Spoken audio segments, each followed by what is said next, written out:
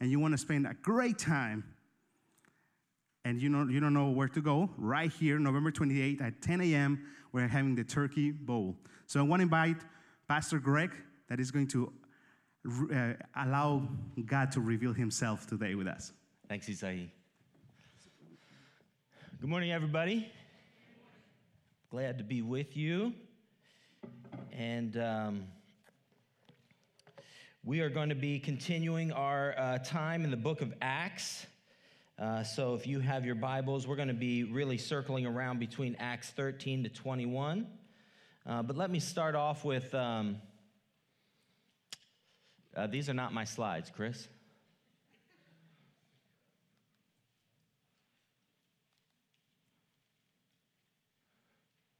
You want to take a minute and look those, see if you can find the ones that I sent. Those are the ones from the previous sermon. First slide is Ecclesiastes 4, 9 and 10. All right, so I will continue on slideless until we get that sorted out. But let me start by opening up with this verse, Ecclesiastes 4, 9 and 10. Two are better than one because they have a good reward to their toil. For if they fall, one will lift up his fellow, but woe to him who is alone when he falls and has not another to lift him up. So two are better than one, says the preacher in Ecclesiastes, for they have a good reward for their toil. And so in this series, what we're doing is we're drilling into our discipleship process to answer questions over the next couple of years of what Living Faith Alliance Church, the family of churches, is going to focus on in order for us to be formed as Jesus-centered disciples that are partnering with the Holy Spirit in the creation of kingdom-minded communities. And so this week, what we're going to drill into is in that area of Go Reveal Jesus that we talk about living on mission.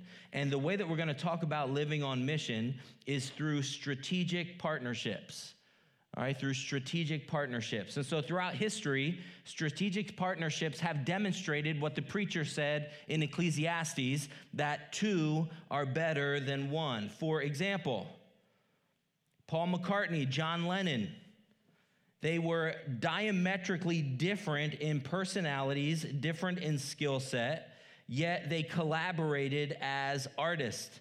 They knew how to complement one another well. John Lennon once said that he knew the minute he met Paul McCartney that he realized that Paul was a much better musician and performer. But he also knew that while he was a bit intimidated by Paul's talents, he knew that bringing Paul into the band would make him a better musician. Right? So all you Beatles fans are happy that he made that kind of decision. So in a healthy partnership, two people or two organizations, they come together to build off one another to create something amazing. Let me give you another story. William and James, they were immigrants. They were both entrepreneurs. This is in the late 1800s. William was a candle maker. James was a soap maker, and they both lived in Ohio. Eventually, the two men married a pair of sisters, the Norris sisters. And their father-in-law, Alexander Norris, noticed that both men competed for the same material in order to make their products. So, all good father-in-laws would do, he encouraged the men to work together, to form a single company to get a better return for their effort, and then to work together. So ultimately, making more money, which would support his daughters and grandchildren. So the two men listened to the wise counsel of their father-in-law, and William Procter and James Gamble established what we know today as Procter & Gamble. It was established in the 1800s. It is now worth about $230 billion. Then there's a story of Bill and Dave. In the 1930s, both men were studying engineering at Stanford. Both men loved electronics, but beyond that, they shared an avid passion for the outdoors. After graduation, the two friends took a 2-week camping and fishing vacation. The bond that the two friends forged lasted past graduation, past their earlier career days, and eventually the friend found wives and made their way back to Palo Alto, California, which we now would call the Silicon Valley. where they took the advice of some Stanford professors and started their own company in a small garage. With just over $500 in capital, their wives were their first employees. Bill and Dave flipped a coin to come up with the name of their company.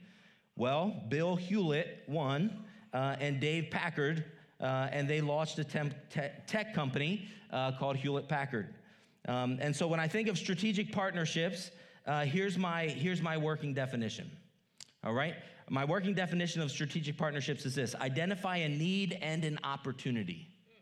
Right? There's an identified need, something's broken, and that point of brokenness also creates an opportunity. The second thing is that you can work together towards a common goal in a strategic partnership.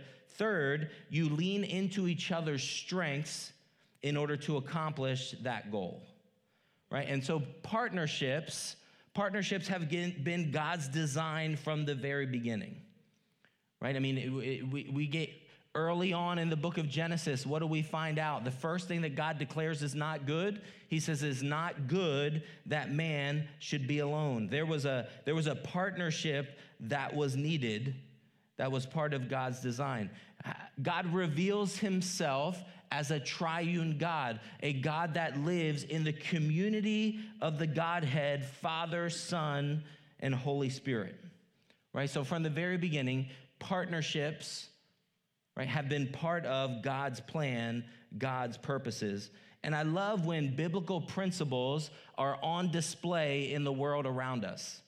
And often I'll read books from people that aren't necessarily Jesus followers, and they will talk about, just the beauty of strategic partnerships and how effective they are. I'm like, yeah, well, God had that idea right there in the beginning of Genesis. And we would call that general revelation, right, where you would get to see the beauty of God on display. Listen to some of these various leaders that talk about partnerships.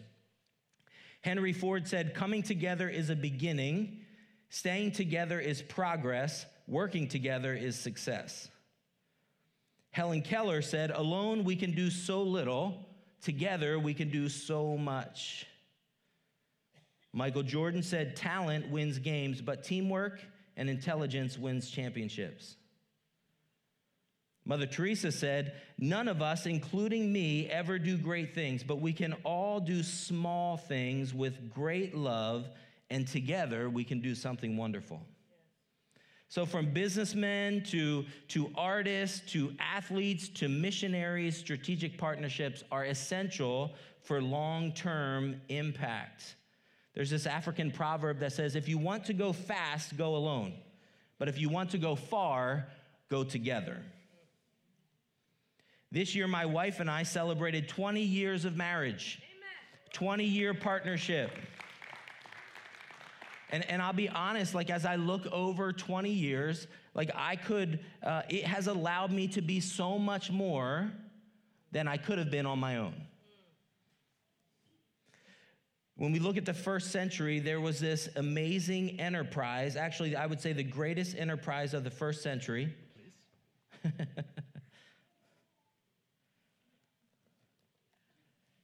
nervous putting in my password, all these people watching.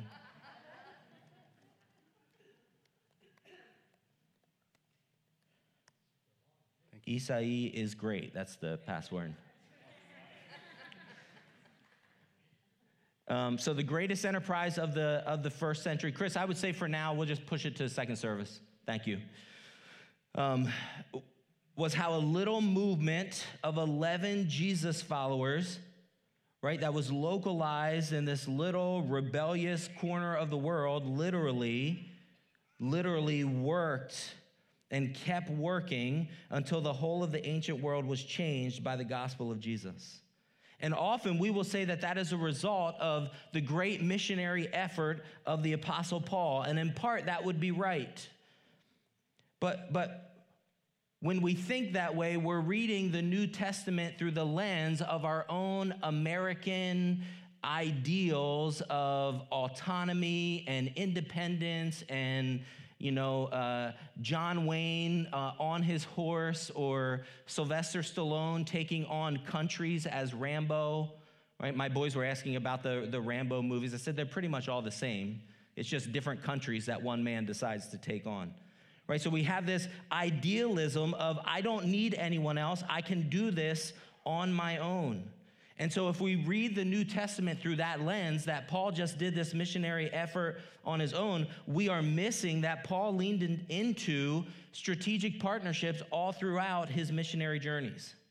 So as we're going to survey Acts 13 to 21 and look around his 3 missionary journeys that spanned about 20 to 30 years, covering over 50 cities, connecting with more than 120 different people, right? The effectiveness of his ministry, the effectiveness of the maturing of the Apostle Paul as a disciple and as a leader is clearly seen in how the Holy Spirit led Paul to use strategic partnerships.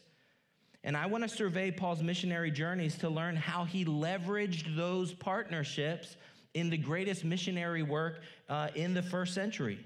I also think there are things that we can learn today about partnerships that Paul put into practice all the way in the first century. So that's what we're going to do this morning. As we think of discipleship, as we think of moving on mission, we're going to be talking about strategic partnerships. Now, we're going to talk about them really I want you to think on 2 levels. One is partnerships from like ministry to ministry, church to church, organization to organization. That's one aspect of partnership. But also partnership functions on a very low level, a very personal level, to where you should be asking yourselves the question, well, who am I? If partnerships are so essential to the movement of the gospel and to mission, then who am I partnered with? Who am I connected with? And so what we're going to see is Paul maintains 4 strategic partnerships. Right, the first is a partnership with synagogues as a strategic platform for the gospel. Second is a partnership with groups of people that are responsive to the gospel. Third is he has partnerships with churches that are aligned with his mission. And fourth is he has partnership with key leaders that share in his mission. So first, the synagogue is a strategic platform for the gospel. If you look in Acts chapter 13, Paul starts following this principle that he came up with. He wrote about it in Romans 16:1. He said, to the Jew first, then also to the Greek. So when Paul would arrive in a city, he would start with the synagogue. Now, I'm not saying he did that all the time, but he did it enough where he declared it as his pattern, as the way that he would move. So in Acts 13, he arrives in Salamis. Where does he go? He goes to the synagogue of the Jews. And then he goes to Perga and then comes to Antioch in Pisidia. Where does he go? He goes to the synagogue. In Iconium, in Acts 14, he goes to the synagogue. Acts 17, right? He goes to Thessalonica. Where's he going to go? He's going to go to the synagogue, and it actually says there in 17 verse 2, and Paul went in as was his custom. So Paul would go in 17:10. He's in Berea. He goes to the synagogue. In 18, he's in Corinth. He goes to the synagogue. In 18:19, he's in Ephesus. And again, he goes to the synagogue. Why does he go there? Because it's a strategic platform, right, where he has the opportunity to share the good news of Jesus. You see, the custom was to invite a visiting rabbi to be able to give a word. So a rabbi would come in, and if there was a rabbi, a traveling rabbi that was in the area, you would give him an opportunity to share in the synagogue. So in Acts 13:15, it says, after reading from the law and the prophets, the rulers of the synagogue sent a message to them, meaning Paul's companions, saying, brothers, if you have any word of encouragement for the people, please say it. So Paul stood up, right, and started to share the good news of Jesus. So in moving from synagogue to synagogue, he had a strategic platform to share with a group of God-fearers the truth of who Jesus was and who the Messiah was, because there was a shared value system where they were looking for a Messiah. And Paul says, hey, I have information to share with you about the Messiah that you've been waiting for. And he would stay in those synagogues. He would maintain those partnerships for as long as there was an open door for dialogue.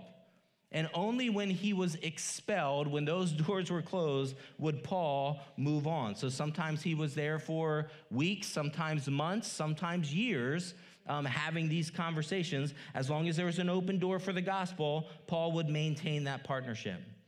Which leads me to the second aspect of partnership, is that Paul would maintain partnerships with people that were responsive to his message. Right? So the opposite side of that coin is he would cut partnerships with those who were not responsive to the message.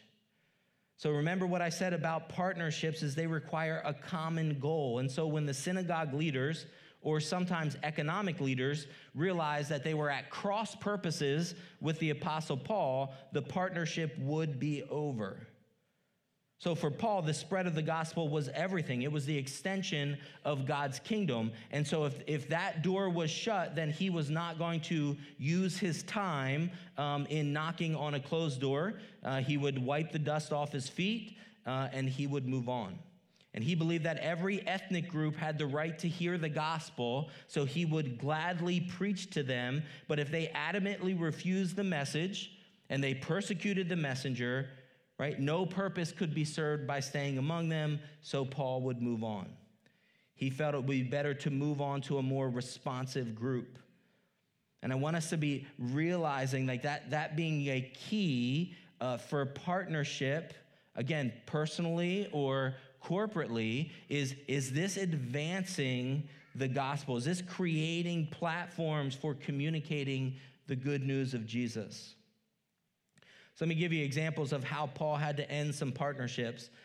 In Antioch, he was invited by the synagogue leaders to speak. This was in Pisidian Antioch, not the same one that was Ascending Church.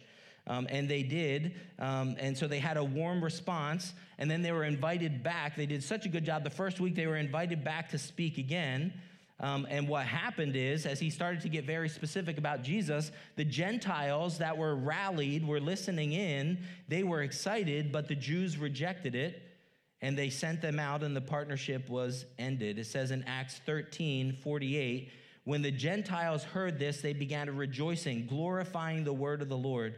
And as many as were appointed to eternal life believed.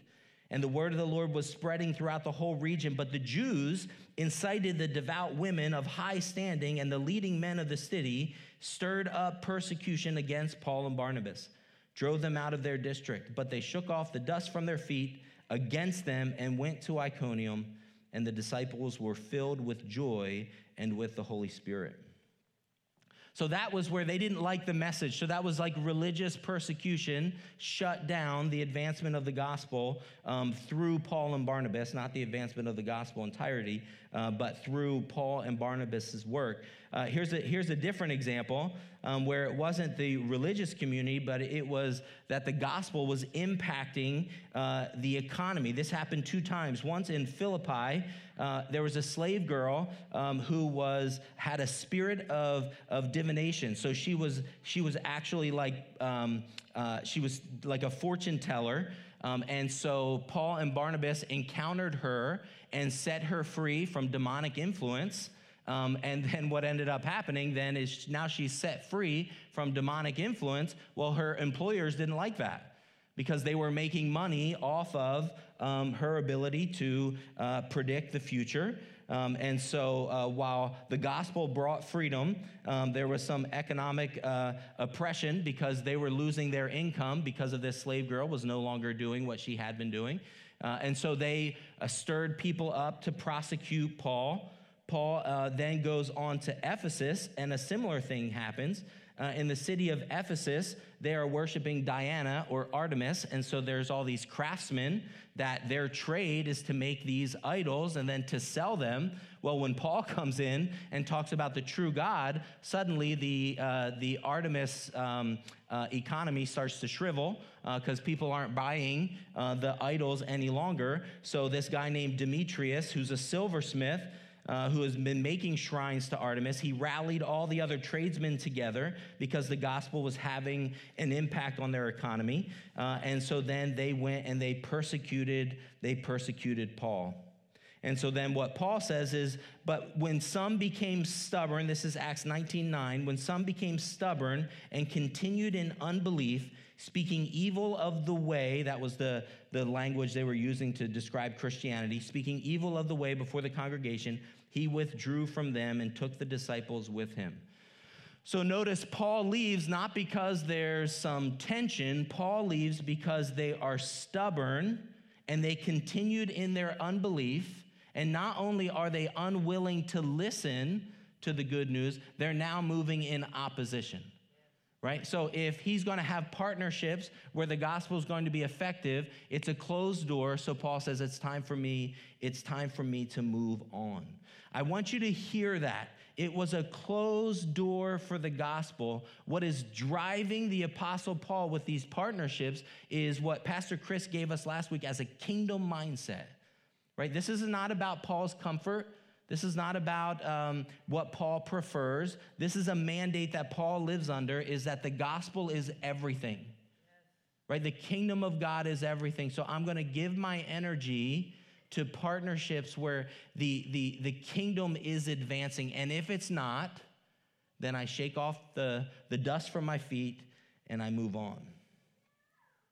So there is a time to sever partnerships, and that time is when there's no path forward for the redemptive work of the gospel. I say that because too often I hear of severed partnerships that have zero to do with the advancement of the gospel, and everything to do with personal comfort, personal preference. Amen. Friends, if we're going to separate from one another, Jesus calls us to love one another. If we're going to create division within the body of Christ, it better be over the most important things. The third aspect of strategic partnership is that Paul maintains strategic partnership with churches. There are three types of churches that he maintains strategic partnership with. The first one was his sending church, which was the church of Antioch, right? That was where Paul and Barnabas were set apart in chapter 13 of Acts, right? The leadership team, Pastor Chris covered that last week. The leadership team set them apart and sent them off. And as they would return from each of their 3 missionary journeys, they would return back to their sending church to say, hey guys, this is what God's doing among us. Right, so they would maintain their partnership, right, with their sending church, which was the church of Antioch. Paul was convinced that the missionary must have a strong base at home, for at the end of each journey, he would return there. That's Acts 14 and Acts 18. We see Paul returning back to Antioch to report what's going on. The second strategic partnership with churches that Paul maintains is with the church in Jerusalem. And the church in Jerusalem represented spiritual authority because that's where the church was initially founded. And that's where the apostles started their work. So Paul maintains relationship with the mother church in Jerusalem, which isn't his sending church in Antioch, but the mother church in Jerusalem that represented some spiritual authority. In Acts chapter 9, as Paul God was starting to work in Paul's life and things had been turned around, he tried to connect in fellowship with that body of people, that group of leaders, which they were unwilling. And that's when Barnabas really took him under his wing. But then you see in Acts chapter 15, Paul coming and he's bringing gifts because there was a famine in the area. He's bringing gifts to the church, as well as he's submitting to the church the ministry that he had been doing among the Gentiles. And so that became part of the Second Council of Jerusalem. So Paul repeatedly you would see him interacting with that church as it represented a picture of spiritual authority. There's Roland Allen had these comments that I think are worth hearing. Paul did not set out on his missionary journey as a solitary prophet, the teacher of a solitary individualistic religion. He was sent forth as a messenger of a church to bring men and women into fellowship with that body. And again, I think far too often when we think ministry, we think functioning independently and in isolation. It's just God and me. And that is not, from the very beginning, God's design. And you see that in the Apostle Paul, who's regularly connecting both with his sending church as well as with the spiritual authority in the church of Jerusalem. The last partnership that he has with churches is related to the churches that he planted. So on his missionary journeys, he would revisit the church plants, and in each city, he would establish a group of elders that would be set aside to lead the church, and he would stay in contact with those elders. There's even one story where he called the elders of the church of Ephesus to meet him at like a little retreat as he was anticipating that he's coming near the end of his, at the end of his ministry, right? So Paul's investing in these churches. Most of our New Testament is letters that Paul wrote to the churches that he planted. That's why all of those letters, like Romans and Corinthians and Thessalonians, those are all cities where Paul had planted churches, and he wanted to stay in vital contact with those churches as part of his strategic partnership. So just like he was willing to put himself under spiritual authority, he also functioned in those churches as one in spiritual authority over them. All right. So my third strategic partnership is prioritizing partnership by doing ministry together. Right? I'm sorry, no, this is my fourth one. That you're doing ministry together. So there's this passage where Paul has a disagreement with the first partner that he had in ministry, which was Barnabas. Right? And it says in verse 39, there arose a sharp disagreement so that they separated from each other. Barnabas took Mark with him and sailed away to Cyprus.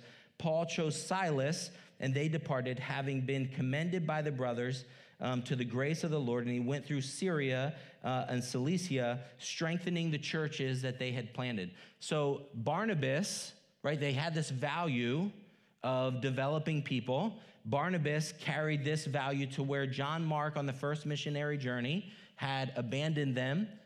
We're not sure why, but he had taken off early in the ministry. So the second missionary journey is coming up, and Barnabas is like, hey, God's been doing some work in John Mark's life. I want to bring this guy with us because, it can be a redemptive move for him. And Paul's like, no way. He abandoned us once. I'm not taking him again.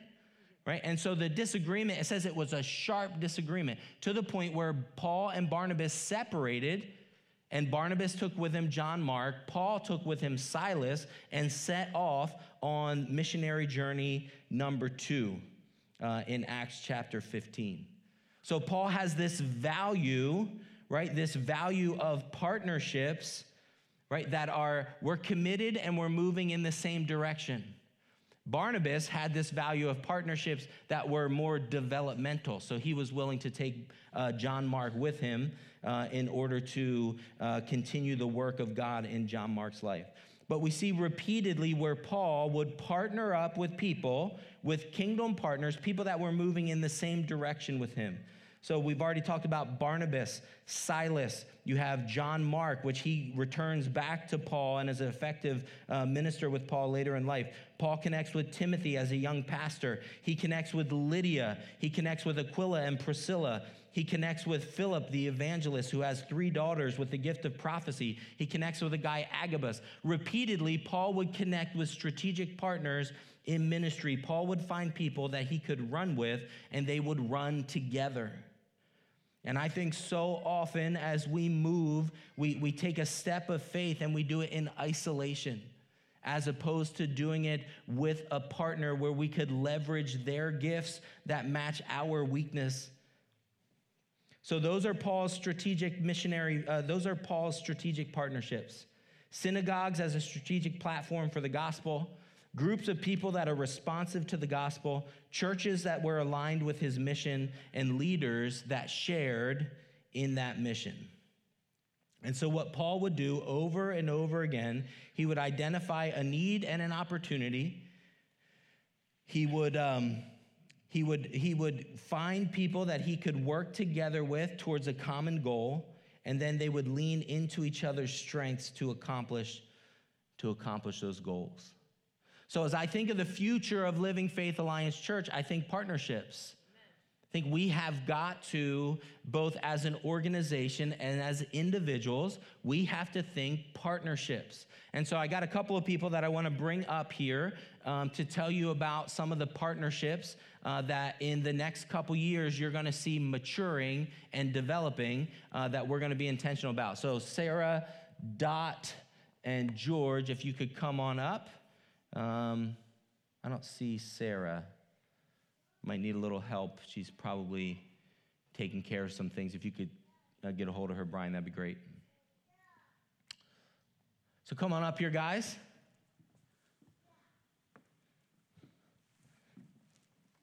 All right, Dot. So we'll start here with Dot. Dot is head of our global missions team. And so she's going to tell you a little bit about the strategic partnerships that we have globally and that we're going to be working on globally. Well, I'm so excited because as I was listening to Greg, I mean, everything you were saying just said mission, mission, mission.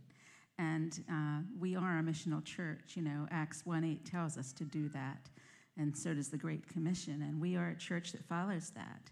And over the years, you know, in the last several years, many of you are familiar with the Creative Access countries in North Central Asia, where we have concentrated quite a bit. But fortunately, the Lord has opened up doors, one of those strategic partnership things. And the doors that he's opened up, we have been involved in Russia, which we will continue to maintain. And also, you just saw someone recently from Tea House. So that's going to be a blessing for us to continue there. We've had 2 teams go to Jordan, so there's a strategic partnership there. But one of the blessings is now we have others that are going to be opening up potentially. We know that we have our own family in Mexico, so you have something to look forward there, and potentially the nation of Kosovo. You know, we were able to worship this morning, and it was wonderful. We could sing praises, and we could hear the word, but there are millions out there who cannot do that. Persecution is rising, and the door is open, but it may close for some people.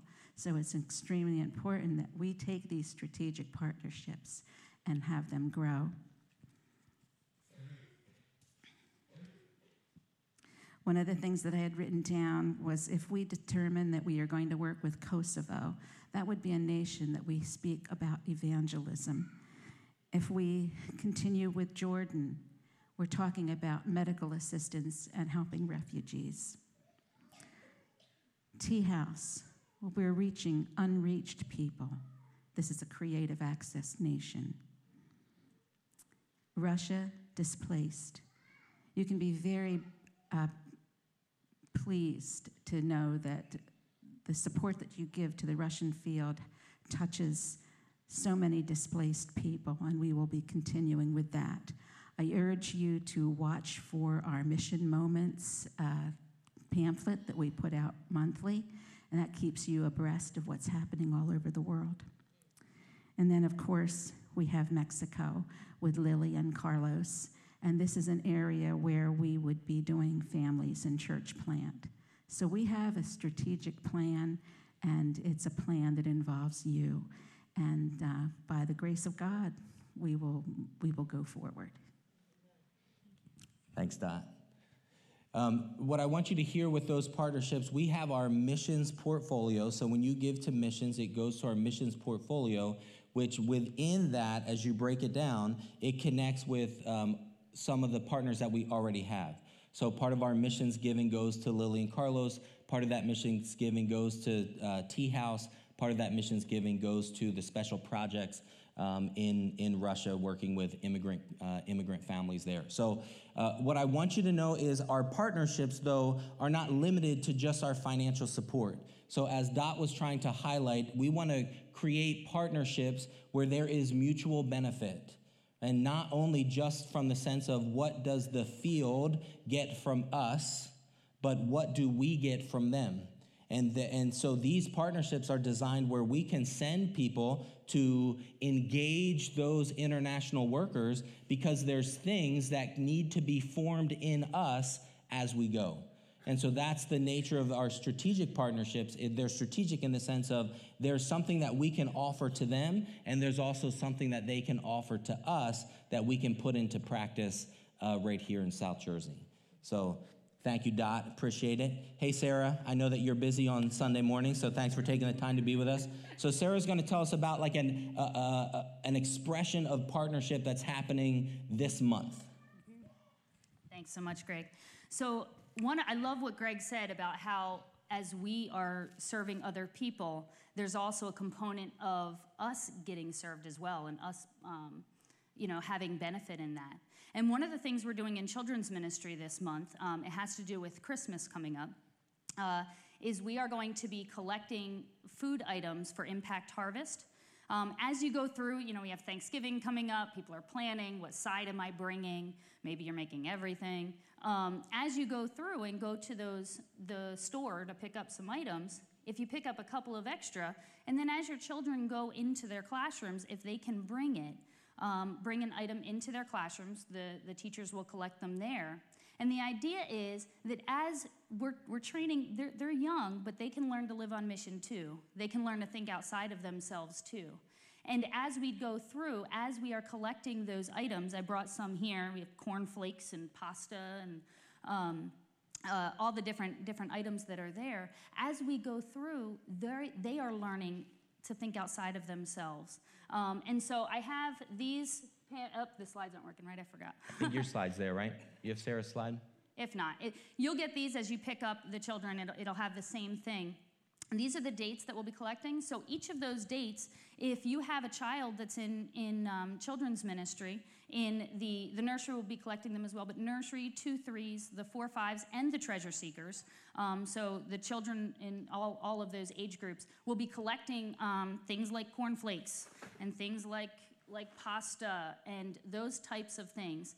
And as we go through, some of the discussion will be that we are giving of ourselves at a time when children are expecting all these, their list of what they're going to get. We're trying to encourage them to think of others and think of the needs of others at this time as well. So if you could join us in that effort, that would be really helpful.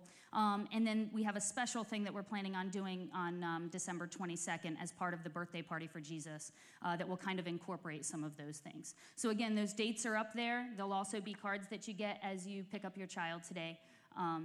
And help us work together to kind of build up the children's mindset at a Christmas that they're thinking of others and kind of combining that with the greatest gift we ever got, of Jesus coming to earth for us. So that's what I have for it. Thanks, Sarah. So George Davis, our new executive pastor, part of his responsibility is helping us in the area of local missions. And so he's going to talk to us a little bit about some of the vision related to local missions. Sure. One of the things that I like about LFA is that we've historically had a strong desire to be involved in sharing the gospel and doing it in practical ways. Some of the things that I've heard about are construction ministry that has prayed with families, provided repairs, stair lifts, ramps, prayer. We have Rich and others who have been involved in food ministry. We have Liam, who is building a network of ministries that don't share very well together for homeless. Dara has been doing stuff with homeless individuals. We have Angelo that serves over at the county college. We have others and things that I don't even know about that are going on out of our community. And we are excited about the idea that God wants to enlarge that. He wants to expand that. He wants to teach us new ways of reaching out and addressing some of these partnerships. Some of us volunteer as mentors. We are involved in discipling people. We do community service in our jobs or just out of our heart. 2 Corinthians 5:11, this is the Passion Translation, says this. Paul wrote this. He said, since we are those who stand in holy awe of the Lord, we make it, I love that phrase, we make it our passion to persuade others to turn to him. So we are looking for partnerships that are doing those kinds of things, that it's their passion. They make it their passion to share the gospel, to see lives transformed. The Father our Heavenly Father has a model, and that is strength flows from those who have it to those who are weak. He always flows his strength to us. And we want to be a part of that. We want to be a part of him giving his strength to this region, South Jersey, and to the individuals who live here. We want to find out how to do that with him, not just for him, but with him. So we can bring people to freedom from abuse and darkness, from drugs, from guilt, and from their sin, from brokenness that comes from living like that financially and other things. So one of the things we want to do, here's a few things that I'm going to be asking and working toward with Greg, with the other leaders to do. We want to embrace local mission within our own building. We had a young lady not too long ago who was sitting just about right here. She was listening to the message, had never opened the Bible, didn't even know where to find Genesis. We have people like this who come and visit us all the time. And we want to learn how to do a better job of embracing them, having the discussions with them that will bring them the freedom. We want to be a group of people that look out for visitors and guests.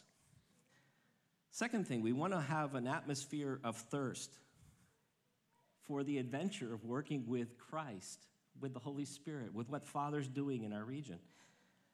He's drawing people to himself, and we want to make ourselves at his disposal. Making ourselves at his disposal, making it our passion. We want to offer an increasing smorgasbord of small projects and opportunities. These bubble up in our congregation all the time. I just received in the last 2 weeks ideas that people had that they want to do something that has to do with partnering or helping other ministries. We want to find the way to build an incubator for those kinds of things and resource them here. We want to be able to help people hear from God, get stirred, trained, encouraged, networked with other people. We want to identify 5 growing partnerships in the next year where the strengths of who we are, I like the way Greg put it, the strengths of who we are given to the areas where they're weak, and the strengths that they have are brought to places where, believe it or not, we are still weak. And so what can you do? First of all, I want you to email me, gdavis@lfachurch.org. Let me know if you're willing, number one, to pray. One of the things I like about the story of Paul being called and Barnabas out of the church in Antioch is that while they were praying, the Holy Spirit said, set apart these people. We have got to base our local and national and international missions in prayer. We have got to increase prayer. I was walking on the beach with some guys recently, and I heard Father very clearly stir my heart to pray for the lost. And what shocked me is that he had to remind me to do that. I want to encourage you to pray for the lost people in South Jersey that we are wanting to impact. And then secondly, email me if something you hear in Greg's message about vision or what Dot said or what I've said stirs something in your heart and you would like to support and serve as we seek to build on the foundation of what we've done before. Contact any of our staff, any of the pastors, with your local mission stories, local opportunities. Talk to us about it so we can have this on our front burner also. And then secondly, finally, or a few more things, we want to encourage you to share your life in the small ways. I had a conversation in the lobby with someone this morning who had befriended someone who passed away after 4 months of knowing them. And they said, I don't know, I kept working towards sharing the gospel with that person. You see, God is working, and we want to partner with him. And we want to share the gospel as effectively as we can with others in this area that will partner with us to do that. Keep opening your table to other people. And by the way, How many of you have either done this or plan to do this? You've opened your table to share with somebody you haven't had dinner with. Put your hand up, would you please? We're just sort of looking out. Don't minimize the power of sharing a table with someone. And finally, again, email me at gdavis to let me know if you have potential partners that may be something that you would like myself, others here, to go out and begin to build some relationship to see if they are going to be gospel partners with us in the years to come. Thank you, George. You can take that with you. All right. Thank you guys so much. So I hope you hear in that, where our heart is.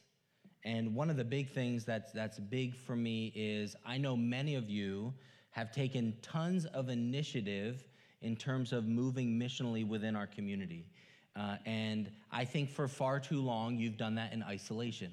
And so when George says things like, we want to be incubators for this missional work of God, that you doing that in isolation isn't necessarily just your fault, right? That could be because there hasn't been the support available to you, and I think that's why I'm so excited to have George here, because I think, as you can see, he's going to do an outstanding job of supporting you in that process, as well as creating not just missional energy into our community, but how can we be strategic in partnering with God's work in Cumberland County, and then we can continue to follow up in those relationships.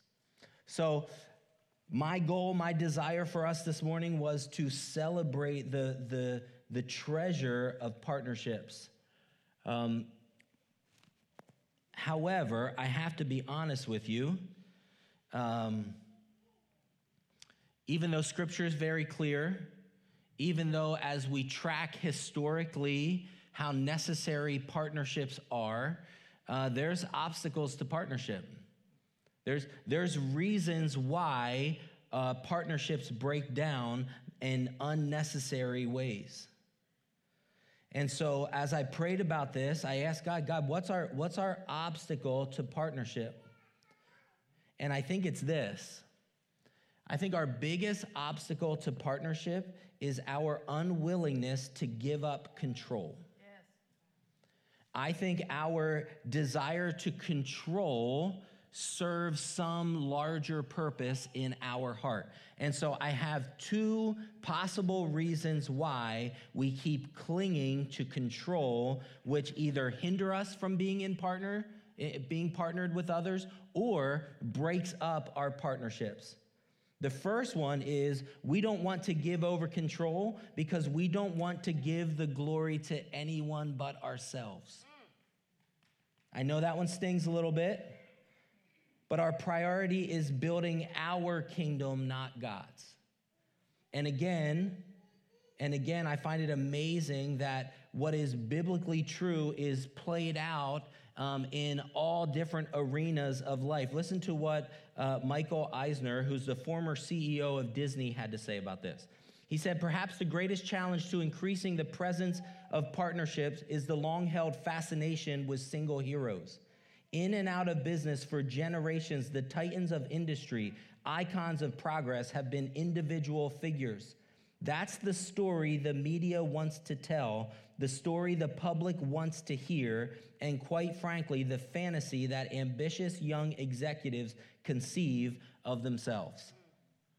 Right? Where we are looking for our own glory. Acts chapter 19 describes the 7 sons of Sceva, which, the last name Sceva, you know you're in trouble. Sorry if there's any Scevas in the room. But the 7 sons of Sceva, what they did was they weren't Jesus followers, but they liked the acclaim that the Apostle Paul had as he was doing miracles and setting people free from demonic influence. So they started to just mimic Paul's words. Well, that didn't go very well for them, right? Because they were trying to just achieve glory and fame for themselves. And maybe you say, Greg, I struggle with control, but that's not why. Well, maybe number 2 is why you struggle with control. We often cling to control out of fear because we don't want to feel vulnerable. And when we move into partnerships with others, guess what? Not only do we bring our strength, but we bring our weakness, and we want to hide our weakness. Hiding your weakness is a killer to the advancement of the kingdom of God. Right? That is a lack of humility, where if the only thing you're willing to put out there is your strength or your perfection, then the gospel has no need to be rooted in your heart. And again, it's crazy to me, but this is seen in the business world as well. Let me give you one last quote from a business guru, Patrick Lencioni. He said this: teamwork begins by building trust, and the only way to do that is to overcome our need for invulnerability. Right? We think we need to be invulnerable, and we can't walk into situations and allow ourselves to be humble, to be broken. So, our partnerships personally fail. Our partnerships at the church level either fail or never get off the ground because we're unwilling to feel the vulnerability needed to function well in a partnership. And beneath that is an unquestioned belief in our own capacity, our own greatness. And so we're only willing to move in ways that seem to serve us well. I want to remind you of 1 Corinthians 13 that says love is patient and kind. It does not envy. It does not boast. It is not arrogant or rude. Please hear this. It does not insist on its own way.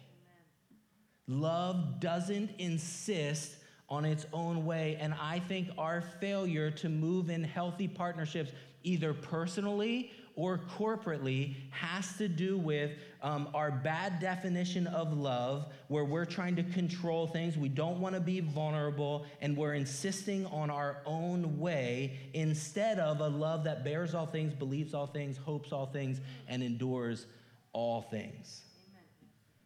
So we need to fight to restore our faith, not in the greatness of our own capacity, but in the greatness of God that is greater than our vulnerabilities. On a large scale, with churches and kingdom movements, down to the small scale of friendships and relationships, can we turn the corner and stop suffering in isolation? Stop being committed to our own glory. Stop being committed to living as invulnerable people, and be willing to lean into the strength of partnership. And the place of vulnerability will allow someone else to bring their strength to that partnership. I really believe that partnerships from the top down, kingdom partnerships, ministry partnerships, down to friendships, down to marriages, they suffer because there's unwilling parties on both sides they're unwilling to set aside a personal agenda for the blessing of the other. Pastor Chris called it last week having a kingdom mindset, where our number one priority is not the kingdom of us, but the kingdom of God. And if we can have delight in the kingdom of God above all things, I believe our partnerships, from friendships to marriages to church partnerships, will be blessed by us learning to love and love well. So would you please stand up with me?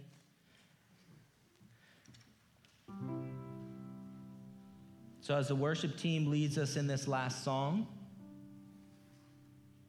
I'm not primarily going to ask you to consider taking a step in terms of partnerships, or whether it's global or local missions partnerships. Dot and George and Sarah gave you some good steps that you can do later on. I think those are excellent. But what I want you to do is really look at your heart. Ask the Holy Spirit to sift through the idolatry of your heart, and ask yourself and ask the Holy Spirit, what what hinders me from functioning in healthy partnerships? What are the obstacles that I hang on to? Is it a prioritization of my own glory? Is it that I'm unwilling to be vulnerable? What is it that hinders me from taking steps of loving well and partnering with others? So as the worship team leads us, that's what I'd ask you to do. Ask the Holy Spirit to speak to you, to reveal your heart to you.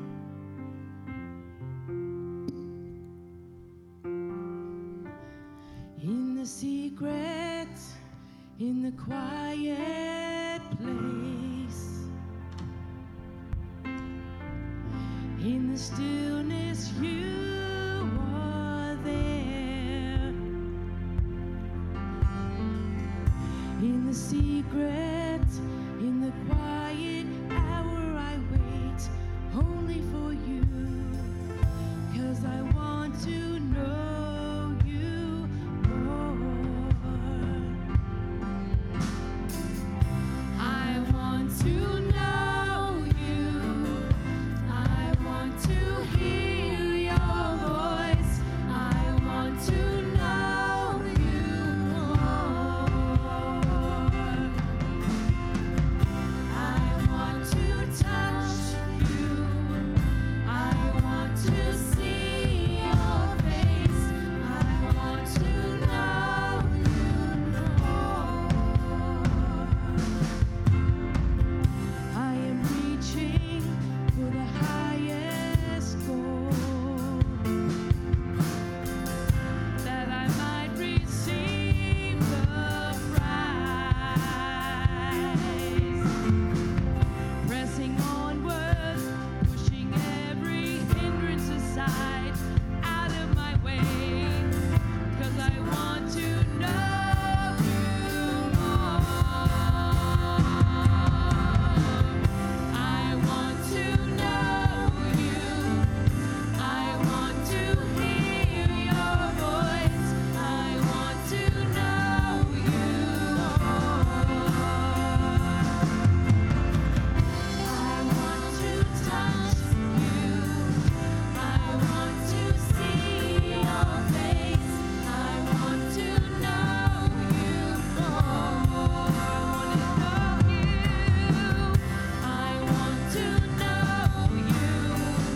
I want to hear your voice.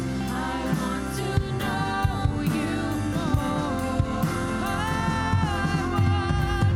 I want to touch you. I want to see your face.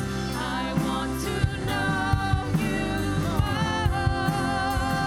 I want to know you. I want to hear your voice. I want to know you more. I want to touch you. I want to see your face. I want to know you more. In the secret, in the quiet place, in the stillness, you are there. In the secret, in the quiet hour, I wait only for you, 'cause I want to know you more.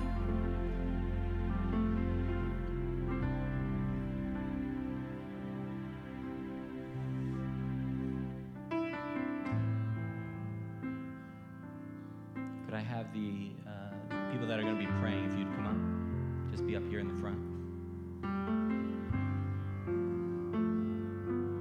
So Father, I pray that we would seek first your kingdom.